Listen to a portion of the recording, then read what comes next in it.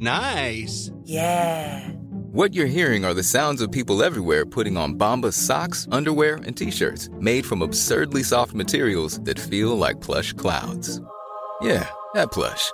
And the best part? For every item you purchase, Bombas donates another to someone facing homelessness. Bombas. Big comfort for everyone. Go to bombas.com/ACAST and use code ACAST for 20% off your first purchase. That's bombas.com/ACAST. Code ACAST. Hey, it's Ryan Reynolds, and I'm here with Keith, co-star of my upcoming film, If, only in theaters May 17th. Do you want to tell people the big news? All right, I'll do it. Sign up now and you'll get unlimited for $15 a month and 6 months of Paramount Plus Essential Plan on us. MintMobile.com/switch. Upfront payment of $45 equivalent to $15 per month. Unlimited over 40 gigabytes per month. Face lower speeds. Videos at 480p. Active Mint customers by 531.24 get 6 months of Paramount Plus Essential Plan. Auto renews after 6 months. Offer ends May 31st, 2024. Separate Paramount Plus registration required. Terms and conditions apply if rated PG. Burrow's furniture is built for the way you live. From ensuring easy assembly and disassembly to honoring highly requested new colors for their award-winning seating, they always have their customers in mind. Their modular seating is made out of durable materials to last and grow with you. And with Burrow, you always get fast, free shipping. Get up to 60% off during Burrow's Memorial Day sale at burrow.com/ACAST. That's burrow.com/ACAST. burrow.com/ACAST.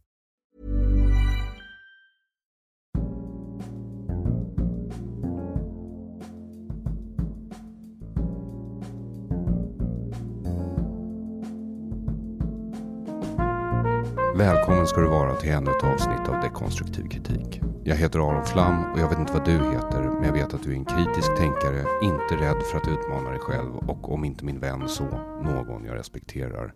Vill du ha mer respekt än så får du faktiskt stötta mig på Patreon. Och som vanligt måste jag inleda avsnittet med att dekonstruktivt kritisera mig själv för ett fel i förra avsnittet. Minst 3 personer har skrivit till mig och sagt att det var Thomas Ramberg, inte Furtenbach, som hade fel om att von Clausewitz var tysk i Henrik Torehammars Det politiska spelet. Ett program på Sveriges Radio som är helt finansierat av Det politiska spelet, ironiskt nog. Men inte lika ironiskt som att jag hade rätt i det jag rättade, men fel i vem jag rättade, så jag ber om ursäkt till Fredrik Furtenbach. Du är i sanning en intellektuell gigant, även om du inte rättade den där jävla posen Thomas Ramberg när han hade fel. För fel hade du, Ramberg. Hade von Clausewitz levat idag hade han nog visat dig var utrikespolitiken tar slut och kriget tar vid. Jag vill också tacka dig för att du är en kritisk lyssnare och bidrar till att hålla mig ärlig. Många har skrivit och tackat för podden, vilket är roligt. Men om du skriver, vet att du inte behöver lägga till även om jag inte håller med dig om allt. Du behöver inte hålla med mig om något. Om du bara träffar folk som har samma åsikter som du betyder det att du är med i en sekt. Dagens avsnitt gästas av Magnus Norell. Inledningen blir därför inte så lång idag. Egentligen hade jag tänkt att det här avsnittet skulle vara en helt egen essämonolog, fristående utan gäst, i den här säsongens dekonstruktiv kritik om PK och socialismen. Men det blev inte riktigt så. Tesen jag har drivit den här säsongen och framgent är ju att den röta som sprider sig genom väst just nu beror på att vi som samhällen inte gjort upp med socialismen efter Berlinmurens fall 1989. Jag är också övertygad om att rötan började här i Sverige, vid världens första och äldsta socialistiska demokrati. 1920 fick vi vår första socialdemokratiska regering och efter andra världskriget var det vårt land som hölls upp som ett skinande exempel för andra socialistiska rörelser i andra länder. Den bilden skapades av oss själva i samverkan med dem. Och det är faktiskt varje rörelses egen uppgift att mota sina egna galningar i grind.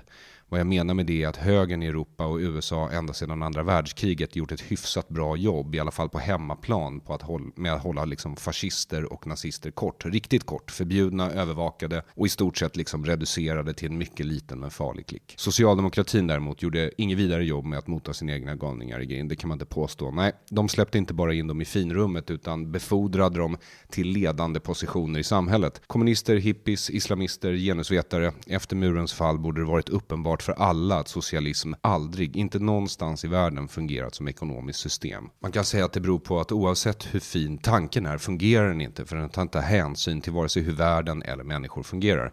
Att den i förlängningen stympar människans egen initiativförmåga och gör oss bortskämda, lata och krävande, att vi liksom förväntar oss att få allt utan att behöva arbeta för det, är liksom inbyggt i socialismens idé, och jag tror att det är så att i slutändan bygger socialism på en moraliskt korrupt idé. Att det är rätt att stjäla. Att den som har något automatiskt måste ha stulit från den som inte har något. Du hör ju hur det låter. Det är helt absurt. För hur kan man stjäla från någon som inte har något? Hela klassamhället är en konspirationsteori, och det är inte mina ord, ska du veta. Om du lyssnar på mig nu och är vänster, vill jag att du ska veta att det är ett citat av Michel Foucault. Och honom kan du väl i alla fall lita på. För klassamhället är i allra bästa fall en för förenklad beskrivning för att kunna äga någon vetenskaplig riktighet. Den är så generell att den leder till fel slutsatser, som att det är rätt att stjäla. Vårt välstånd här i Sverige berodde inte på socialismen. Det byggde på att vi höll oss utanför 2 världskrig och inte behövt betala för vårt eget försvar sedan andra världskriget. USA har fått stå för den notan. Och nästa essämonolog i serien kommer alltså i ett fristående avsnitt snart. Oroa dig inte, även om det händer annat som jag måste göra avsnitt om kommer jag inte tappa mitt fokus. Jag är som en samuraj och kommer göra en hel serie essämonologer på svenska i poddform här på SoundCloud och i kortare videoprater på engelska på YouTube om du fortsätter att stötta mig på Patreon. Jag vet också att du och andra vill höra alla anekdoter om mina äventyr inne på public service, och det kommer också att dyka upp i fristående avsnitt framöver, så snälla du, ha tålamod med mig. Det är otroligt mycket jag skulle vilja få ur mig i den här podden, och när det gäller just censur från public service-projekt av olika slag så kommer de allihopa, och då blir det extra viktigt att ni stöttar mig på Patreon. Och alltså inte alls egentligen för att jag är orolig för att de inte ska ge mig några jobb i framtiden. Min huvudsakliga inkomst har aldrig varit public service. För jag tror inte heller att de kommer sluta bjuda in mig. Utan jag tror att jag och public service är fast i någon sadomasochistisk relation. Så det vore skönt om du stöttade mig på Patreon, för då skulle jag kunna känna mig tillräckligt ekonomiskt trygg för att inte ha den här mycket ohälsosamma relationen till dem. Jag jobbar i alla fall som ett djur just nu. Det mesta är roligt, men det är väldigt mycket. Och jag ska också ut på turné, och det ser ut som att jag kommer använda en kortad, utvecklad version av materialet från min bootleg Aron Flam på scen. The Bootleg, som endast finns tillgänglig för dig som sponsrar den här podden med minst $7 på Patreon. Tillräckligt få har faktiskt laddat ner den för att jag ska tro att jag kan komma undan med det här, och jag tycker också att en del av det här materialet förtjänar att spelas in på video och släppas på nätet. Så efter turnén med Sämst släpper jag först plattan och sen videon gratis, med förhoppningen att ni swishar eller stöttar mig på Patreon så att jag kan fortsätta verka. Biljetter till Sämst kan köpas på sämst.se. Det ska också stickas in att vi bytt till större lokal. Nu pratar jag om Sämst alltså. Vi har bytt till större lokal i Göteborg båda kvällarna. Så första kvällen som var utsåld har nu en del platser kvar. Andra kvällen också, om du bor i Göteborg och vill ha chans att se oss. Men allt detta får vänta till kommande avsnitt. För medan jag satt och skrev på det här så släppte Magnus Norell en rapport om muslimska brödraskapet på msb.se. Och den var tydligen så islamofob att Mattias Gardell var tvungen att kasta sig av Chip to Gaza i bara läderbrallorna för att simma hem till Sverige och skriva en debattartikel. Så det kändes lite viktigare att läsa Magnus rapport och spela in ett samtal med honom om den. Men innan vi kommer dit vill jag bara kommentera några få saker till. Jag lovade dig som swishade till Kön, min humorspecial om kön som ligger på YouTube, att jag skulle använda pengarna för min fortsatta verksamhet. En stor del av de pengarna har ju gått till att spela in och producera Ahmed Berans, Branne Pavlovic, Jonathan Unges specialer som ligger på min YouTube-kanal. Och nu har även Sandra Ilars kvartslånga heavy metal-komedi special kommit upp där. De pengar som blev över har jag nu lagt på att förverkliga ett drömprojekt. Jag vill inte säga för mycket än, men den här helgen har jag spelat in 3 humorsketcher med superhjältetema som jag har suttit och filat på i över 3 år, och tack vare ditt bidrag är de nu inspelade. Lagom till april hoppas jag kunna lägga ut dem, och jag lovar dig att den enda oro jag har för det här är att de faktiskt blev för snygga för att kunna vara roliga. Teamet jag jobbade med var fantastiskt proffsiga, och det var nog mitt livs bästa jobbupplevelse i grupp. Något jag aldrig haft särskilt lätt för kändes den här helgen otvunget och helt naturligt, så tack för det. Jag hoppas att du kommer gilla resultatet. Länkar till källor kommer som vanligt att läggas upp på Dekonstruktiv Kritiks Patreon gratis. Men om du har möjlighet skulle jag uppskatta om du stödde podden. Dessutom deltog jag i den här debatten på Publicistklubben som jag nämnde i förra avsnittet. Och det verkar som om min insats uppskattades. Debatten i sin helhet går att hitta på YouTube. Jag hade otroligt roligt. En moderator som var PK och vänster, Henrik Torehammar, Erik Blix som är, om inte PK, i alla fall jobbar på public service. Dilan Apak för detta programledare för Tankesmedjan, någon doktorand som antagligen är supervänster, och hela publiken var exemplariskt och kompakt vänster. Alla frågor var ledande och inledning och slutord anpassade för att försäkra en socialistisk triumf. Precis som det brukar vara och ska vara således. Men jag fick i alla fall vara med, och det var allt jag någonsin hade drömt om. Jag mot alla, så jag. Men För att vara allvarlig önskar jag att jag hade sagt mer än jag sa, men jag är ändå glad för det jag fick sagt. Så kan man väl sammanfatta det. Och jag hade väldigt roligt och jag vill tacka mina motdebattanter för sina insatser och hoppas att det blir fler gånger. Efter debatten skickade en vän mig en länk till tidningen Resumé som skrivit om debatten på Publicistklubben. Jag förstår faktiskt inte riktigt varför de skriver en artikel om det. För jag sa ju inget i debatten som jag inte sagt på Twitter, Facebook, i ett otal poddar och fler senare än jag orkar räkna i typ massor med år. Resumé hade i alla fall frågat Mats Grimberg, min gamla chef på SVT, vad han tyckte om mina censurpåståenden. Och jag vet inte om du läser Resumé. Det skulle förvåna mig om du gjorde det, eftersom det vore som att du skulle få dina nyheter från runstenar i skogen. Men Resumé är i alla fall en skvallertidning för människor som jobbar inom reklam och media. Om man vill vara snäll kan man säga att det är reklam för media, men oftast är det bara reklam för reklam. Resumé lät i alla fall Mats ge SVTs go-to-förklaring. Att allt inte kom med för att det saknar humor eller inte passar i storyn. Det är inte sant. Jag vet inte om Mats ljuger eller om han är så indoktrinerad att han inte kan se det själv. Det är fullt möjligt att det är så. Men om man tittar på censuren över tid framträder ett tydligt mönster indelat på tematik. I sista avsnittet av FFF klipptes kritik mot Socialdemokraterna, kritik mot public service själva och kritik mot genusvetenskap bort. Och genom att klippa bort just de inslagen förstörde man också den tydliga dramaturgiska ramen, alltså det som gjorde berättelsen begriplig. Men det kommer ett eget avsnitt om detta, så nu nöjer jag med att konstatera att Resumé i sin återgivning inte länkar till Publicistklubbens debatt som ligger ute på nätet för alla att se. Som svar på det kommer jag inte att länka till Resumés artikel om mig på Patreon som jag brukar göra med alla andra saker, utan istället lägger jag upp länken till Publicistklubbens debatt på YouTube. Debatten börjar 45 minuter in. Jag kommer också att lägga upp en skärmdump av Resumés artikel, inte hela, en del av artikeln, specifikt avslutningen, för de avslutar artikeln med att påstå att de sökt mig för en kommentar men att jag inte gått att nå. Mycket märkligt. För jag har inte missat något samtal från Resumé. Jag har inte fått några sms, inga mejl, inga meddelanden på Facebook, inga fax, Twitter, Instagram, Snapchat, 4chan, ICQ eller Tinder. Det är inte riktigt så att jag håller mig undan. Man skulle lätt kunna kalla mig för att vara något av en media-socialförsäkringsminister, om du förstår vad jag menar.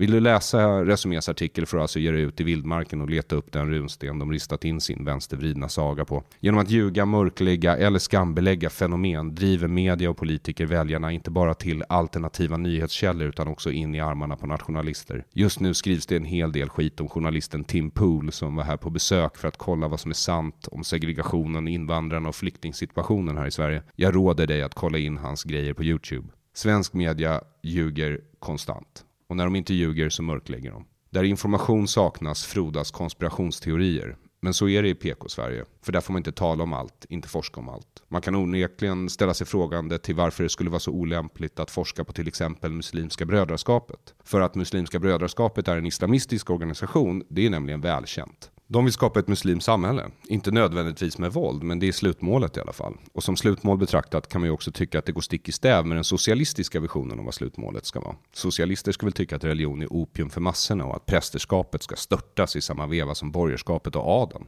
Så vad är anledningen till den här upprördheten? Varför ska man inte få forska på Muslimska brödraskapet? Är det för att socialismen i sin aningslöshet, sina skuldkänslor för kolonialismen, sin arrogans för andra kulturer eller sitt hat gentemot västerlandet, kapitalismen och individualismen öppnade dörren för teokratiska fascister? För att svara på det och kritiken mot hans rapport bjöd jag återigen in Magnus Norell. Välbekomme. Tack. Jag var på semester i Portugal förra veckan och missade sålunda en stor del av det spektakel som du bestämde dig för att ställa till med. Good for you. Så du släppte en rapport på Myndigheten för samhällsberedskap. Ja, Myndigheten för samhällsberedskap. Det är ju de som släppte rapporten då. Man ska vara noga här, så det ska man ju vara. Så är det de som gav oss i uppdrag att skriva den här rapporten. Och den rapporten handlade om Muslimska brödraskapet i Sverige. Ja, precis. Bakgrunden, det kan man ju läsa på vad MSB skriver själva, men bakgrunden var ju det att de ville titta på det här lite närmare och insåg att det fanns ju ingenting i Sverige om detta. Så det här är ingen vetenskaplig rapport alls. Vi presenterar ingen ny forskning eller lägger fram några nya spännande teorier, utan det är en översikt bara över the basics. Var kommer de ifrån? Hur jobbar de? Hur ser det ut? Det baserar sig mycket på annan forskning i Europa där man har. Jag gick in på den engelska rapporten som är rätt lik både till uppbyggnad tror jag och eller? Den från London menar du? Den är betydligt mer. De hade betydligt mer tid på sig och mer resurser så att den är helt annorlunda. Den går ju mycket djupare. Men poängen är att i andra länder har man intresserat sig för Muslimska brödraskapet under ganska lång tid. Vilket är klyftigt eftersom det är en av de viktigaste islamistiska organisationerna i världen.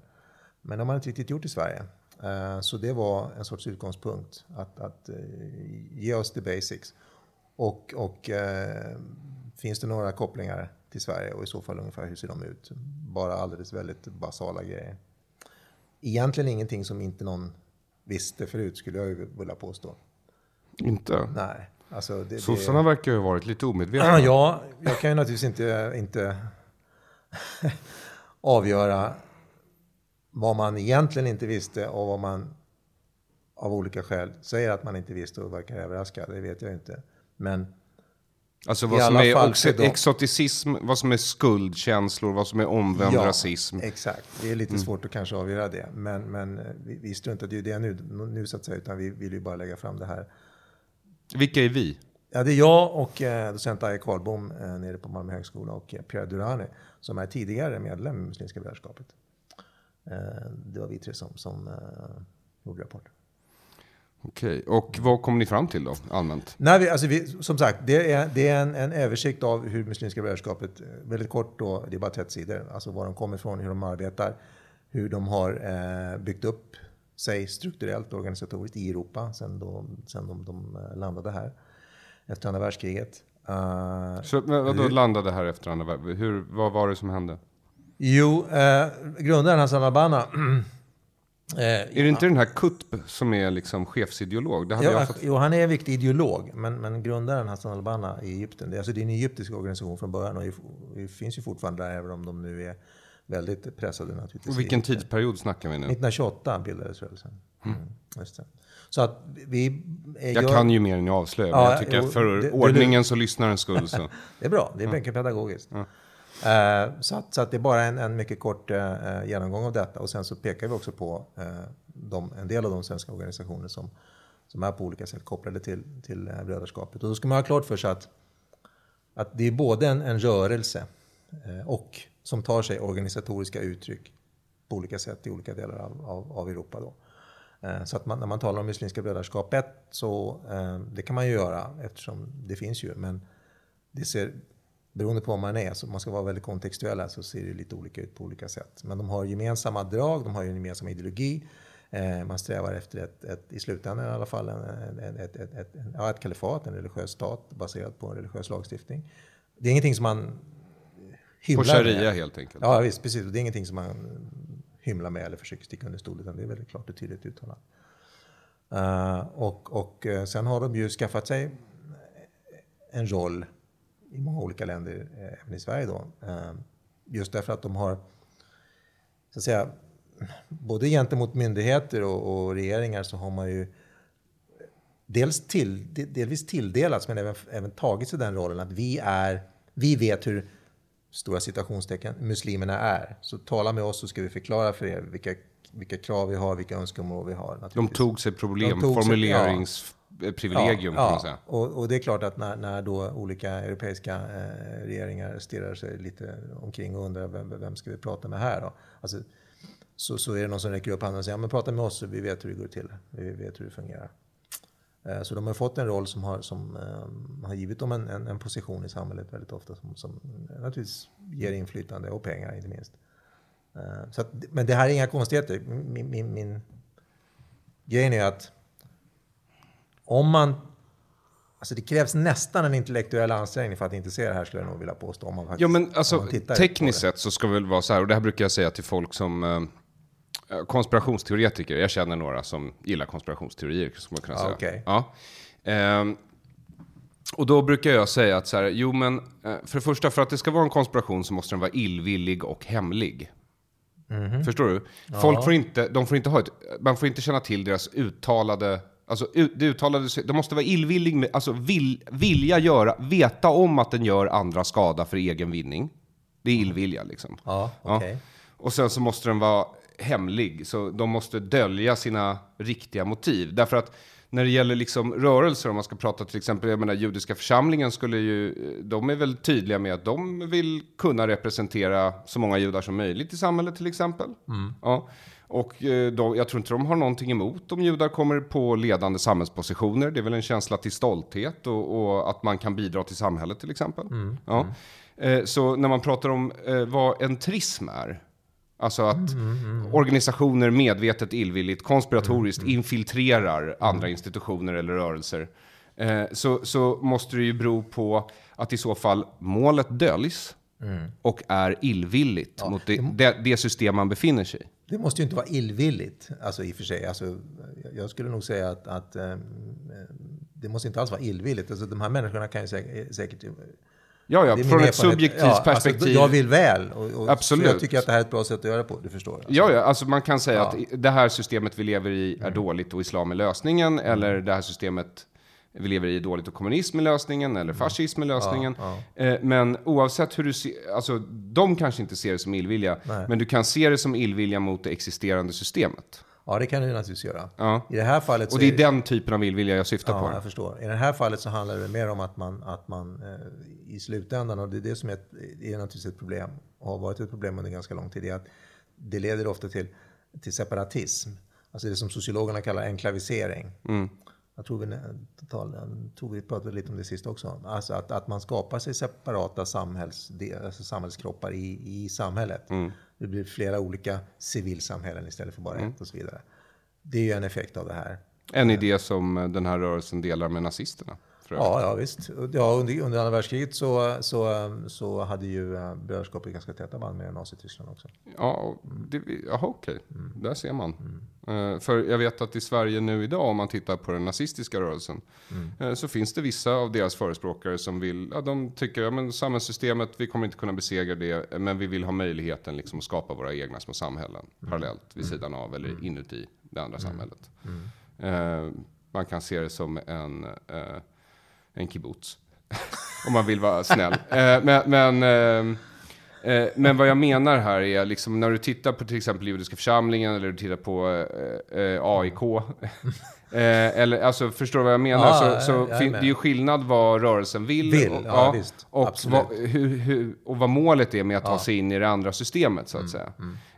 Och när man läser din rapport så är det ju så att tittar man på vad muslimska brödraskapet vill i Mellanöstern och Asien, så är det ju ofta kanske att de vill störta de så kallade sekulära diktaturerna och ersätta dem med ett islamistiskt system. Men har de samma mål i Europa? Det är det jag undrar. Jaha.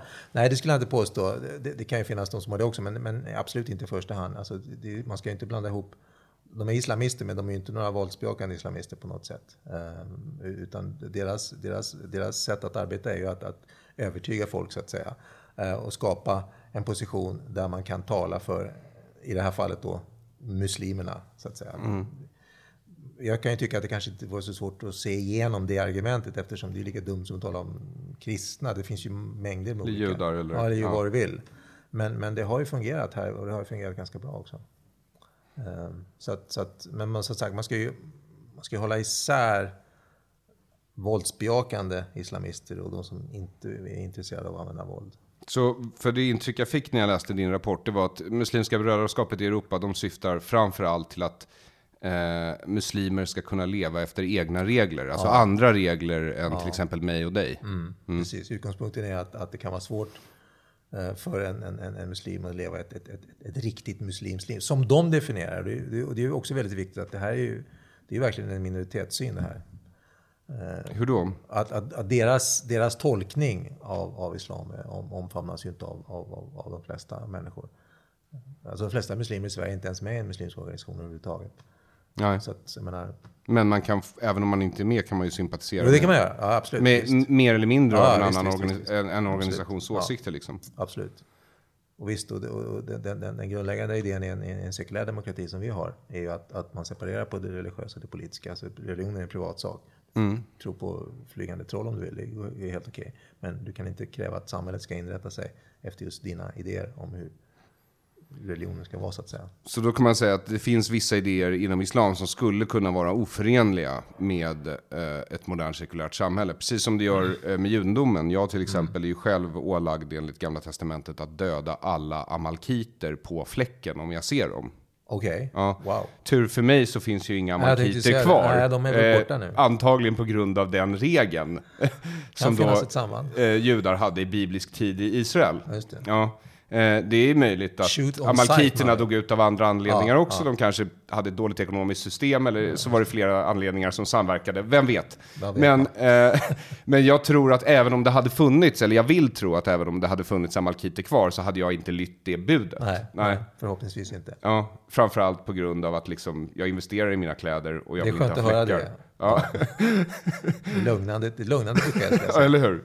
Så man kan räkna med att min klädsnobism räddar ditt liv nästan varje gång du träffar mig. Jag ska komma ihåg det. Jag ska lägga det på minnet.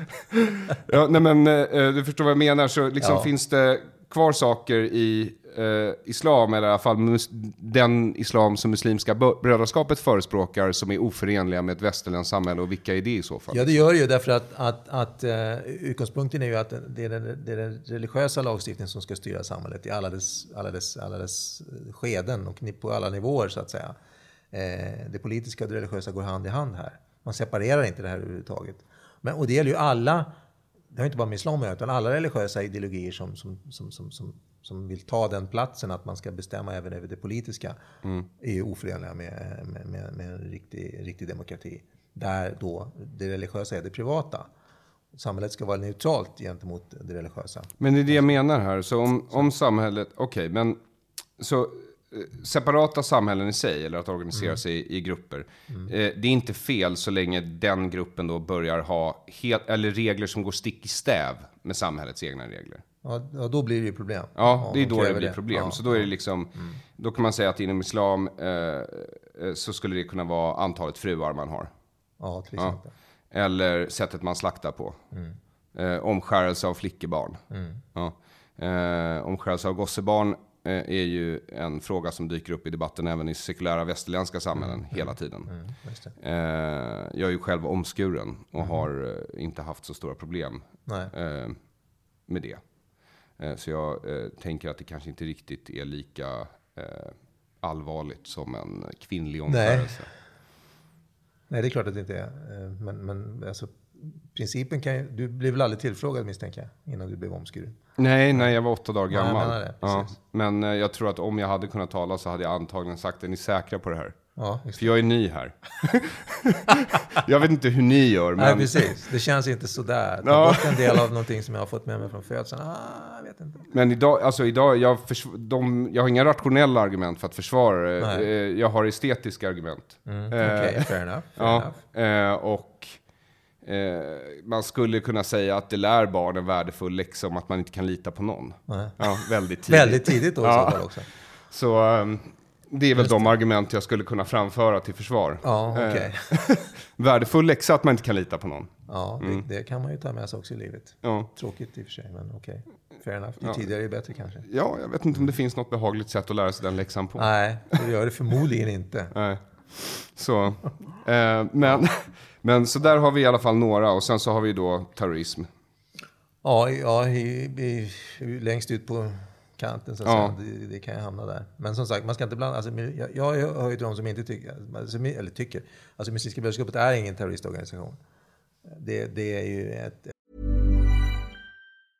A lot can happen in the next 3 years. Like a chatbot may be your new best friend. But what won't change? Needing health insurance. United Healthcare Tri-Term Medical Plans are available for these changing times. Underwritten by Golden Rule Insurance Company, they offer budget-friendly, flexible coverage for people who are in between jobs or missed open enrollment. The plans last nearly 3 years in some states, with access to a nationwide network of doctors and hospitals. So for whatever tomorrow brings, United Healthcare Tri-Term Medical Plans may be for you. Learn more at uh1.com. Burrow's furniture is built for the way you live.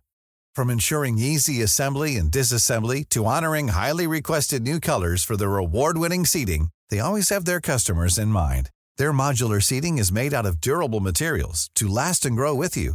And with Burrow, you always get fast, free shipping. Get up to 60% off during Burrow's Memorial Day sale at burrow.com/ACAST. That's burrow.com/ACAST. burrow.com/ACAST.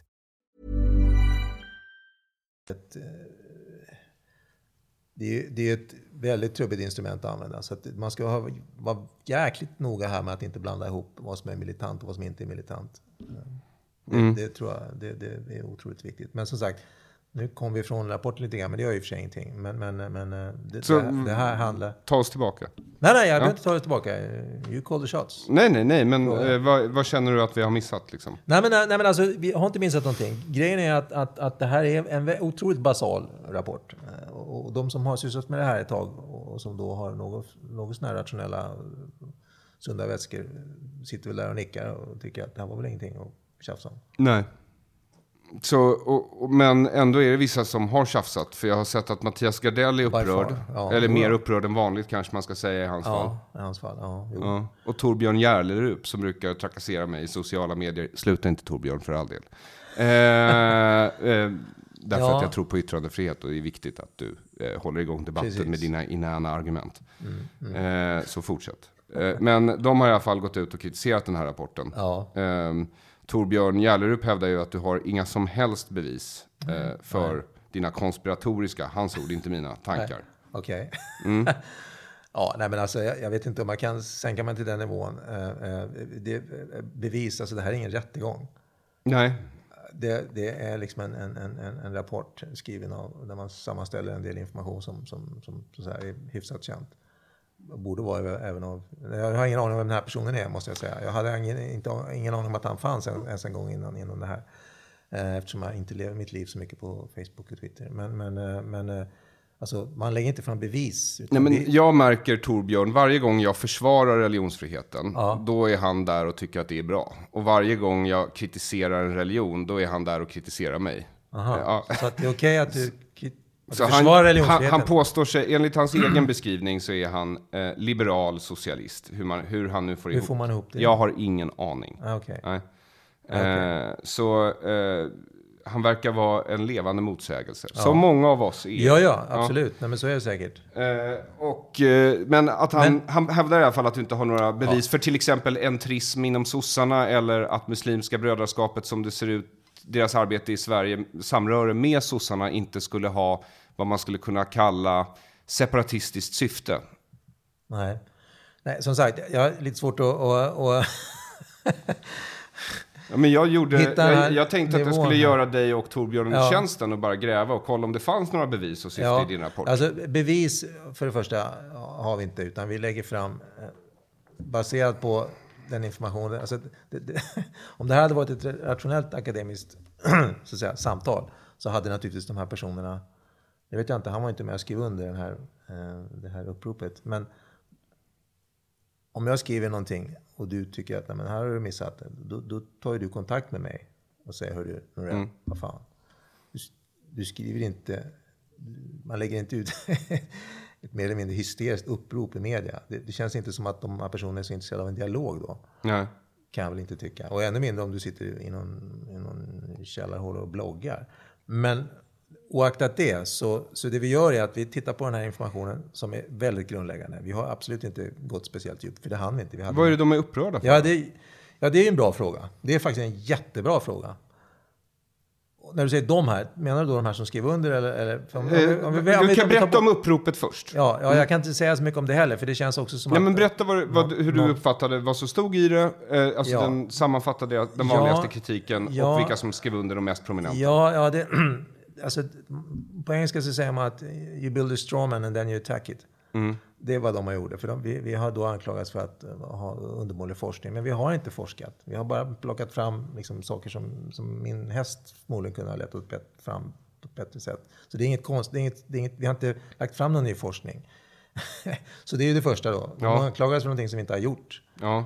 Och det har vi gjort dåligt. Ja, uppenbarligen. Det vi inte har gjort väldigt dåligt. Det kan bero på deras bristande fantasi kanske. Men jag tror också att det här naturligtvis handlar om, det är säkert mycket revirpinkeri. De tycker att det är de som ska hålla på med det här. Och det säger väl en del om deras idé om hur forskning ska bedrivas. du vet, det blir någon sorts stalinism av det hela. Om det från början ska sägas att så fort som du har någonting att göra med islamist så är det bara islamologer. Det är väl det ena, alltså det kan finnas revirpinkeri där. Sen är det väl också så att, och det tror jag är en viktig poäng här, va? Annars så har jag väldigt svårt att se varför man skulle bli så upprörd. Alltså den akademiska världen har ju precis som de flesta andra system väldigt höga ideal. Min pappa är forskare så jag har ju vuxit upp med det. Ja. Alltså de har ju höga ideal om dialog och saklighet och sådär. Men både du och jag vet att det finns ju en hel del revirpinkeri, hierarkier, kamp om anslag. Så jag menar, det är ju en rätt tuff konkurrens även i den världen. Det är det. Ja, precis. Och det här, alltså budskapet eller signalen de skickar ut är ju inte att... För det var väl poängen då, titta här, det är 22 år tror jag som skriver under, det är jättemånga och det är jättejobbigt och så här. Men det är inte alltid, signalen är precis det motsatta. Det är ju en sekt.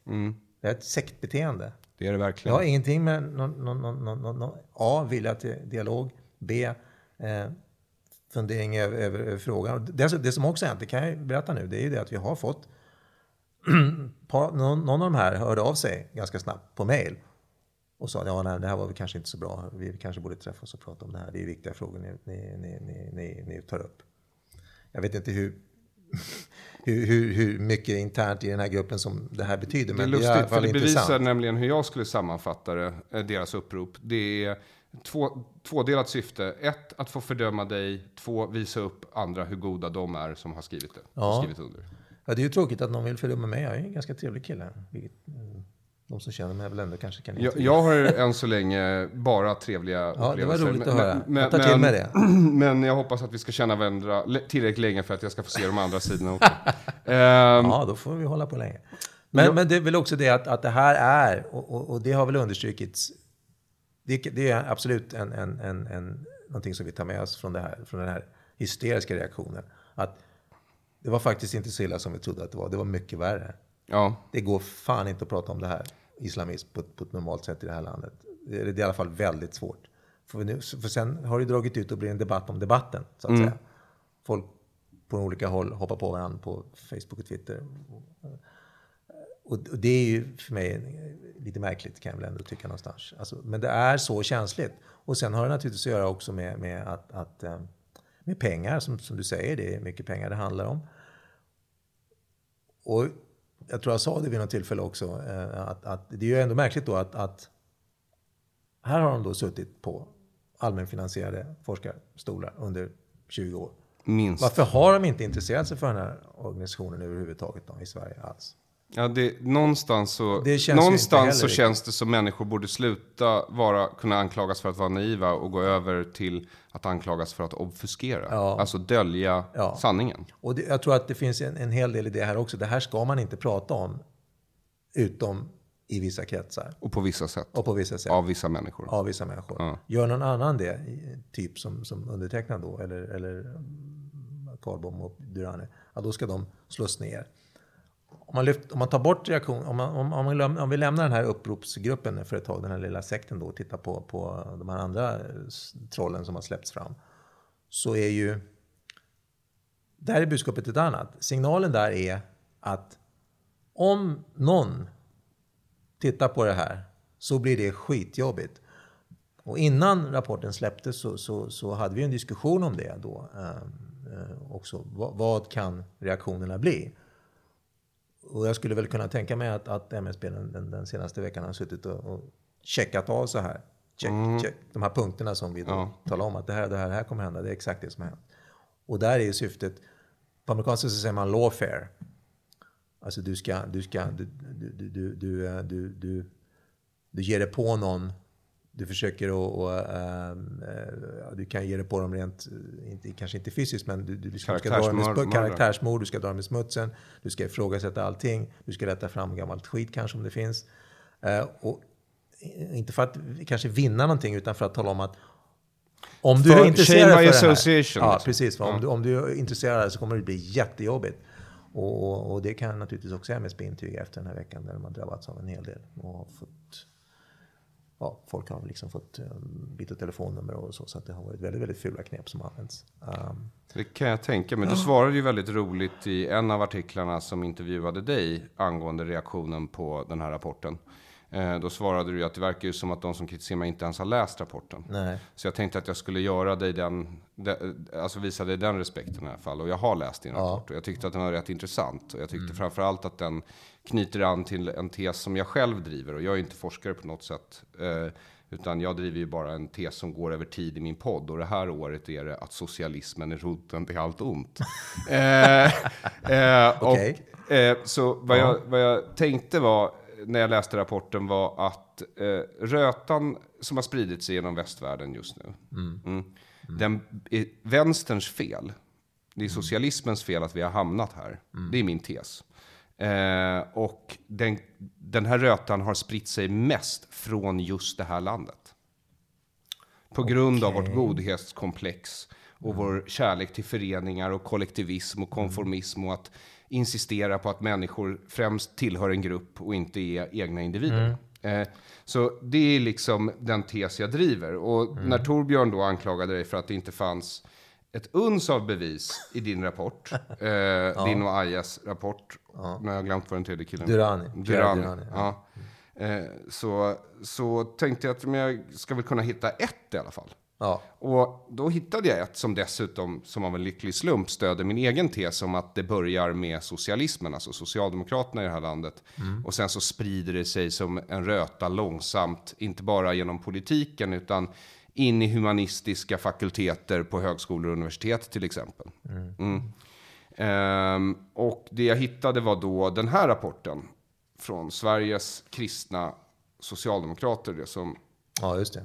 Numera kallas tro och solidaritet och som brukade kallas, ironiskt nog, broderskapsrörelsen. Alltså muslimska brödraskapets kristna gren. Jag har gjort den, precis. Just det. Vi citerar ju den här och har med den här i källorna också. Och jag skulle säga att visst, alltså den rapporten då och var ju en kulmen på en diskussion som Susanna då hade haft med Sveriges muslimska råd, där syftet var då att ta in muslimer igen som en grupp i partiet då. Och just den här frågan... Vad man kan säga, bara för att uttrycka det med mina ord, för du uttrycker det väldigt försiktigt och sakligt som en forskare. Jag vill bara så att du som lyssnar förstår. För att få in dem i partiet betyder alltså, vad krävs för att vi ska få köpa den muslimska rösten i Sverige? Det är på politikspråk. Det är på politikspråk, ja. Det är ju det politiska partier gör. Man vill ju få röster. Så är det. Så är det. Och en person i...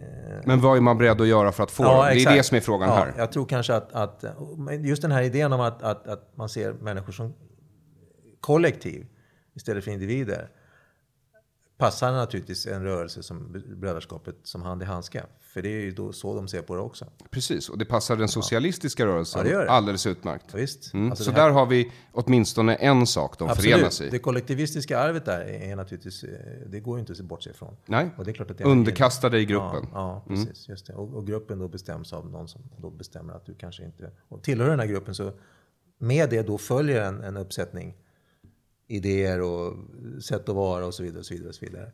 Och det kan ju naturligtvis fascinera mig att hur det överhuvudtaget ändå är möjligt. Alltså för okulär besiktning visar att det faktiskt inte är så. Det ser inte ut så i verkligheten. Nej, men de har fler gemensamma mål. Strategiska mål snarare än ideologiska. Jo, men nu menar jag alltså i en grupp. Ja. I ett kollektiv så är det ganska uppenbart att alla inte har samma idéer om saker och ting. Och synnerhet inte om man baserar kollektivet på etnicitet eller religion eller någonting sånt, så finns det ju stora skillnader. Men det bortser man tar inte med det liksom. Och då blir ju naturligtvis då individen den som blir lidande här naturligtvis. Yep. För du tvingas in under ett kollektivt paraply. Men min upplevelse när jag pratar med socialister är att de inte ens... Alltså det är som att det uppstår kognitiv dissonans. Man kan se hur deras ansikten blir helt blanka när man tar upp individualism. Ja. Att de kan riktigt... Det verkar som att de inte riktigt förstår perspektivet. Nej, det är väl inte socialismens starkaste gren precis.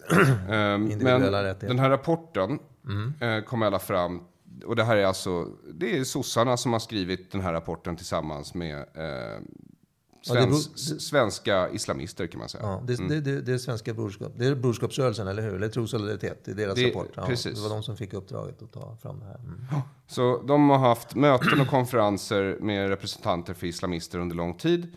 Och så kommer de fram till 1999 att 2002 ska bland socialdemokratiska förtroendevalda finnas muslimer på 15 kommunala fullmäktigelister, 5 landstingslister, riksdagslistorna i minst 5 län. SAP ska ha 2000 muslimska medlemmar och 300 ska ha fått en politisk grundutbildning. Okay. Så det var lite vad de kom fram till. Och sen, det är väl inget fel i det i sig. Nej. Men sen blir det lite annorlunda. För de vill ha egna daghem och skolor. Och det går sossarna med på. Ja, just det. Precis. Överenskommelser på arbetsplatser avseende fredagsbönen. Ja. Det går de också med på. Det går de med på, absolut. Men det kan man säga ryms inom religionsfrihet. Alltså, om du behöver be på den tiden. Visst, be på den tiden, men då får du ta igen den tiden. Och det är upp till arbetsgivarna att bestämma det. Ja, som liberal så tycker jag att det är fine. Det är upp till var och en. Liksom. Slakt, givetvis. Egen slakt. Och där, va? Halal och kosher, alltså slakt. Kosher är ju förbjudet i Sverige. Halal är ju lagligt förutsatt att man modifierar med bedövning, såna clams. Och personligen, i mitt eget perspektiv så tycker jag att med tanke på hur den västerländska köttindustrin ser ut så har jag svårt att se att juden ska lida mer eller mindre av den muslimska eller judiska slakten. Faktiskt. Alltså det är verkligen svårt att avgöra och vi frågar ju sällan en kossa efteråt hur det har känts. I respektive system så att säga. Men det finns ju vissa saker som är... Och sen så ska de arbeta för att avdramatisera eller avdemonisera islam. Okay. Det står här. Det är inte avdemonisera? Det står inom parentes, avdemonisera. Ja. Alltså det är inte mina ord. Jag visste inte att det var demoniserat. Jo, men lite demoniserat. Det är väl organiserad religion. Det här är 20 år sedan. Jaha, jo, precis. Det här är 20 år sedan, ja. Kritisera muslimska länders övergrepp som förstärker fördomarna mot muslimer. Har de också kommit. Ska vi inte göra det? Jo, det ska vi göra. Ja, vi ska göra det. Men det har inte gjorts. Nej. Så det som sossarna ville ha i utbyte, det har de inte fått. Sedan 1999. Nej. Överlag så tycker jag att vill man veta mer så ska man själv leta reda på den här rapporten som heter Rapport 4/99. Broderskapsrörelsen har gett ut den, Sveriges kristna socialdemokrater, och den går att ladda ner på nätet för de som är intresserade. Så där har både du och Torbjörn hade fel i alla fall om din teori om entrism i svenska system. Det är ju uppenbart att det finns. Sossarna öppnade helt enkelt dörren för islamisterna. Det gjorde de. Och därför att, och det är också, det kan säkert ha varit aningslöshet också, eftersom man inte riktigt kanske visste vem man hade att göra med. Men poängen är ju att alltså de enda som så att säga är intresserade av den här typen av organisationer är ju de som vill ha de här möjligheterna att påverka det som de ser, den egna gruppen med citationstecken då, som om det fanns en sån. Och det blir ju problem då om du ska integrera människor i Sverige, där poängen är att du får tro på vad du vill och du kommer från alla möjliga olika håll, du kan ha vilka uppfattningar du vill, men det finns vissa basala regler som alla måste hålla sig till. Det är inget konstigt med det, men och då kan man inte, då bör man ju, ska det fungera så ska man inte bygga upp separata, till exempel skolsystem och socialförsäkringssystem eller hälsovårdssystem, och så ser det ut på många håll. Och det är ju ett klassiskt krav från islamistiskt håll. Inte, alltså, man ska ha, alltså, islamismen är ju i politisk islam. Man ska också hålla isär det från islamism är inte samma sak som islam.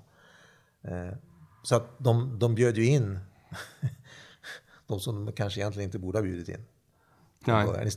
Istället för att utgå från, om du vill vara med, alltså man kan ju tycka sig någonstans ändå, om du är ett politiskt parti, du vill att någon ska vara med där, ja, då har du en uppsättning idéer om det här politiska partiet. Då spelar det för fast ingen roll vad du tror på, kan man ju tycka då. Nej, antingen går det ihop med din ideologi eller så funkar det inte. Nej, och gör inte det så sök dig någon annanstans. Gör det, du är välkommen. Ja, och det är det som är grejen. Det är, i ett modernt sekulärt västerländskt samhälle där vi har yttrandefrihet så får du ju faktiskt du får till och med ha uppfattningar som går stick i stäv med det samhället så länge du inte agerar på dem. Så du får du får ha de uppfattningarna, du får säga de uppfattningarna, du får argumentera för de uppfattningarna. Eller du borde kunna få göra det. Nu bor vi i Sverige, så ta det jag säger med en nypa salt här. Tack, jag vet att det kan ha sitt pris. Ja, nej men vadå? Det offentliga samtalet tycker jag, det ska vara hårt. Och det ska vara ständigt pågående. Och jag tycker att vi ska ha så många skandaler så vi slutar se det som skandaler. Vi ser det som en del av samhällsarbetet att ha debatt.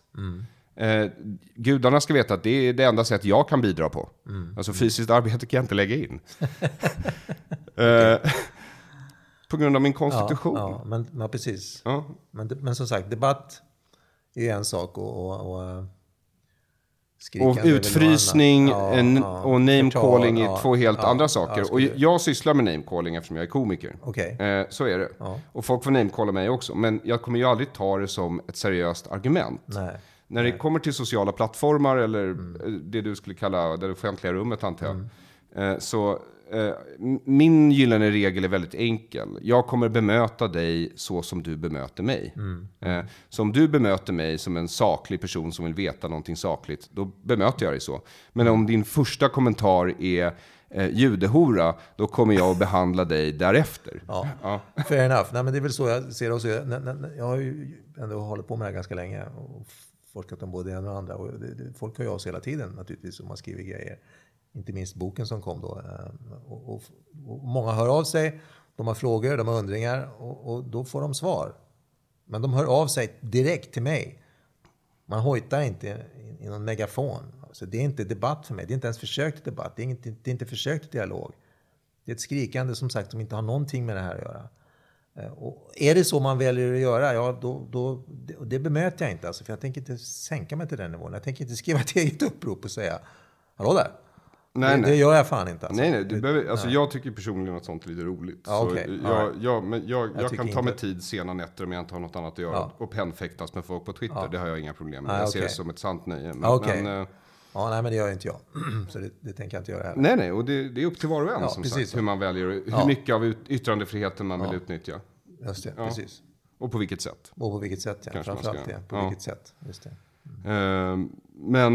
Men då vill jag bara, och sen så sen vi träffades så har du också haft ditt sekulära möte. Upprop. Ja, just det, precis. Vi har haft 2 seminarier på Teater Lederman.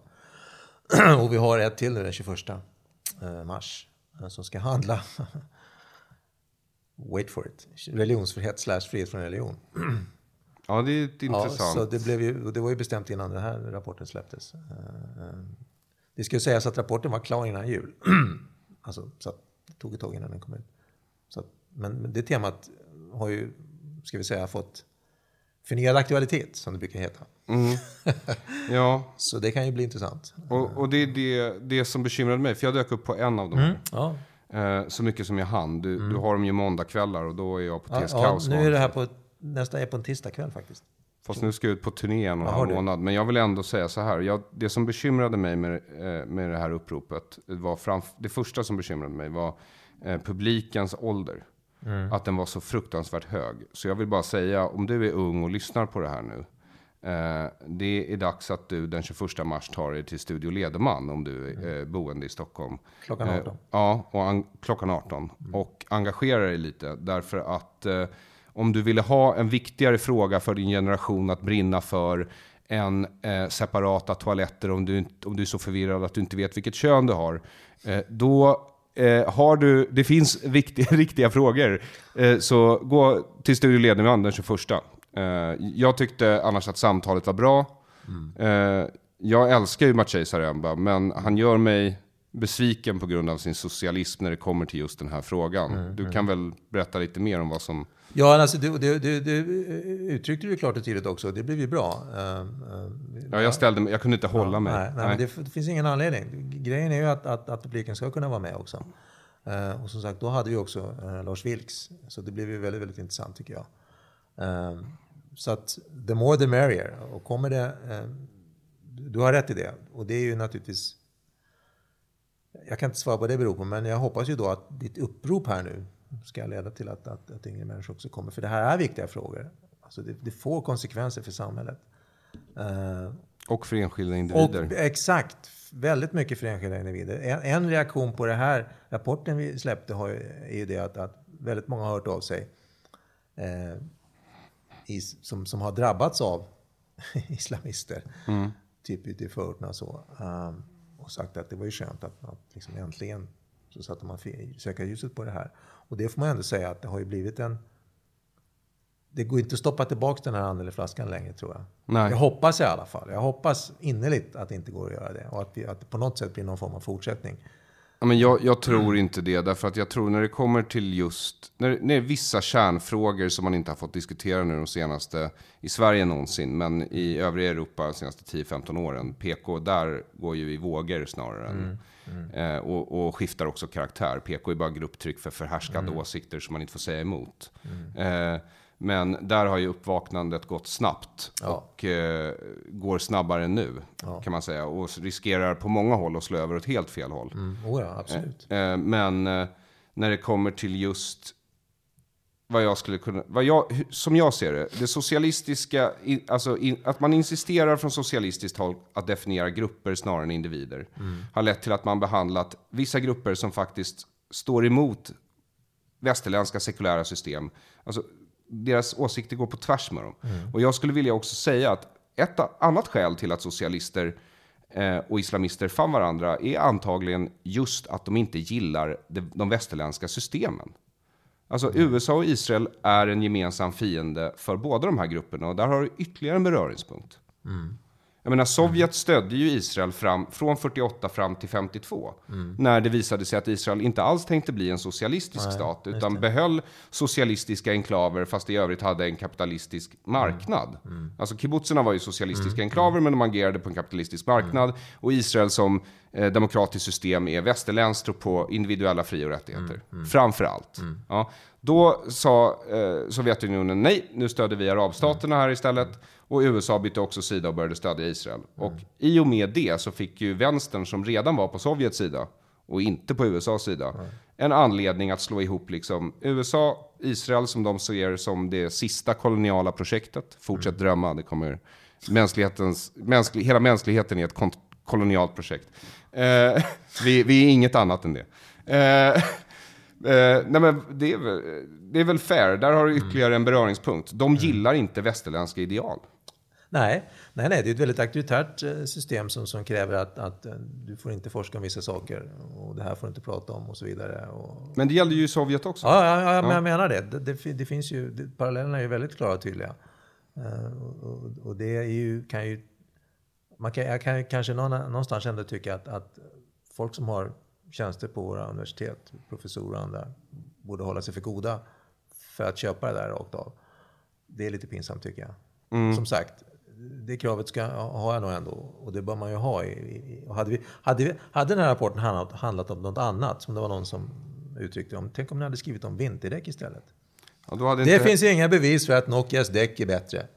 Eller vad det nu kan ha varit. Då hade det nog kanske sett lite annorlunda ut. Det hade det gjort. Ja. Men hade det handlat om hur vinterdäck är ett uttryck för matriarkatet och att vi måste avskaffa genusvetenskap på högskolor, då hade det inte sett annorlunda ut. Det finns många områden. Om man hade dragit den slutsatsen av vinterdäcken, det är sant. Jag har ändå bott här hela mitt liv, och jag har på något sätt försökt gräva fram de kulturspecifika tabun som finns här. Alltså vad man skulle kunna kalla PK eller inte PK.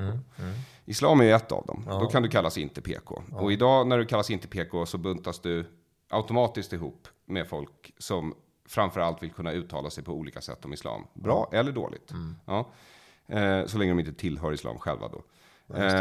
Och sen så har vi sexköpslagstiftning, narkotikalagstiftning, NATO, neutralitetspolitik, vapenhandel. Jag kan bara fortsätta. Det finns otroligt många... Det här skulle du säga är kulturspecifika frågor som... Alltså det är inte för att det inte finns tabun på de här områdena i andra kulturer också. Nej, men du kan inte säga att det är ett allmänmänskligt tabu. Alltså jag utgår...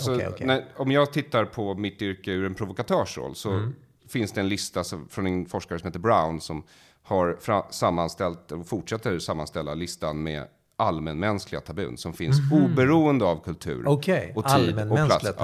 Äta avföring till exempel. Allmänmänskligt. Incest. Allmänmänskligt tabu. Förutom om du är kunglighet. Då är det ett måste. Nej, men så kan det vara för att bevara blodet rent. Alltså faraoner och sådär. Men det brukar inte ta många generationer innan man inser varför det är tabu. Exakt. Det går ganska fort.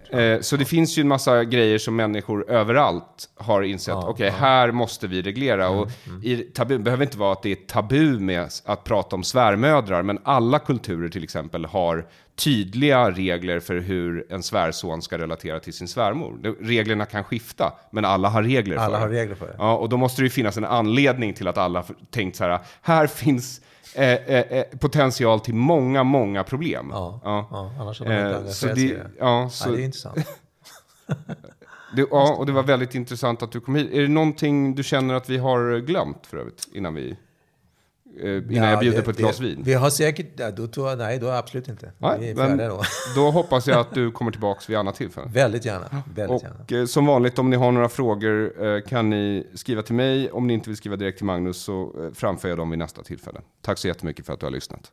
Tack för att du har lyssnat på Dekonstruktiv kritik. Om du har frågor, tillägg eller dekonstruktiv kritik mot det här avsnittet är det bara att skriva till mig på aron@fl.am. aron@fl.am. Jag kanske inte hinner svara dig, jag kanske inte ens hinner läsa det här förrän i maj för jag får en del mejl. Men jag uppskattar och kommer förr eller senare att hinna läsa alla som skriver till mig. Så gör gärna det. Glöm inte heller att stötta den fortsatta produktionen av den här podden på Patreon. Om ljudet har blivit bättre så är det för att jag nu betalar min praktikant Toste för att klippa det. Så pengarna du betalar höjer alltså produktionsvärdet på podden, inte min livskvalitet. Glöm inte heller att köpa biljetter till Sämst på sämst.se, så hörs vi snart igen.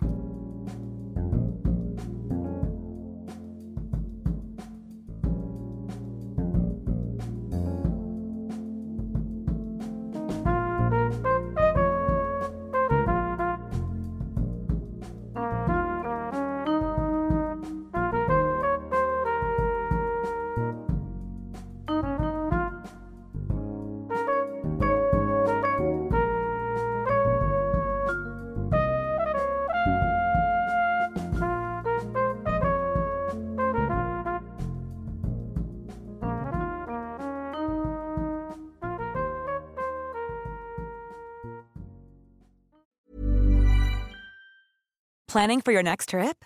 Elevate your travel style with Quince. Quince has all the jet-setting essentials you'll want for your next getaway, like European linen, premium luggage options, buttery soft Italian leather bags, and so much more. And is all priced at 50 to 80% less than similar brands. Plus, Quince only works with factories that use safe and ethical manufacturing practices.